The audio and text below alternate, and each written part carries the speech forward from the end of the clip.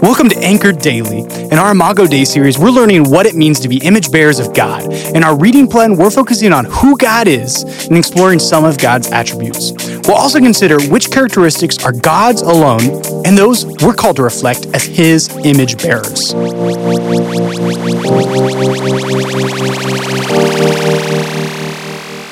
Hi, this is Dave Dawson, and this is the Anchored Daily. My dad was not known for being a great communicator. However, he had a few sayings that I really enjoyed. For example, I'll share one with you. As we started the day and we left the house, he would often say, "Do good, do good." That is not a bad direction to go in for your day. Whether you're a physician or a painter, a student, a teacher, or a plumber, your purpose should be to do good. Well, that is a biblical thing to say. The scripture we're going to look at today is in Galatians chapter 6. This is chapter 6, verses 9 and 10. Here's what it says. "Let us not become weary in doing good, for at the proper time we will reap a harvest if we do not give up. Therefore, as we have opportunity, let us do good to all people, especially to those who belong to the family of believers." Okay, to do good is like all-encompassing. It gives us a destination, but allows us to have many ways to get there. It's an appropriate word to summarize what the Christian person is to do. Now, Galatians spells out some types of that good. For example, in chapter 5, we are told to be filled with the fruit of the Spirit. In chapter 6, we are commanded to help brothers trapped in sin, and we are told to bear one another's burdens. So the verse tells us for whom we are to do good. We are commanded to do good for all people. As we have been hearing on Sundays, all people are made in the image of God.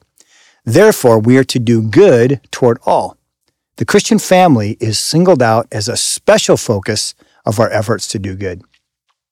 Now, why would the Lord tell the Galatians to do good? Well, it's probably because while the Galatians had started their Christian journey well, now they were being tempted to back off of an active lifestyle of doing good for other people. They were being less concerned with others and taking on a selfish and self-centered way of living. So doing good, like the Galatians, is often met with resistance, right? It's not easy. This verse tells us, in fact, that it can make us weary. We are tempted to, this is from the verse, to give up.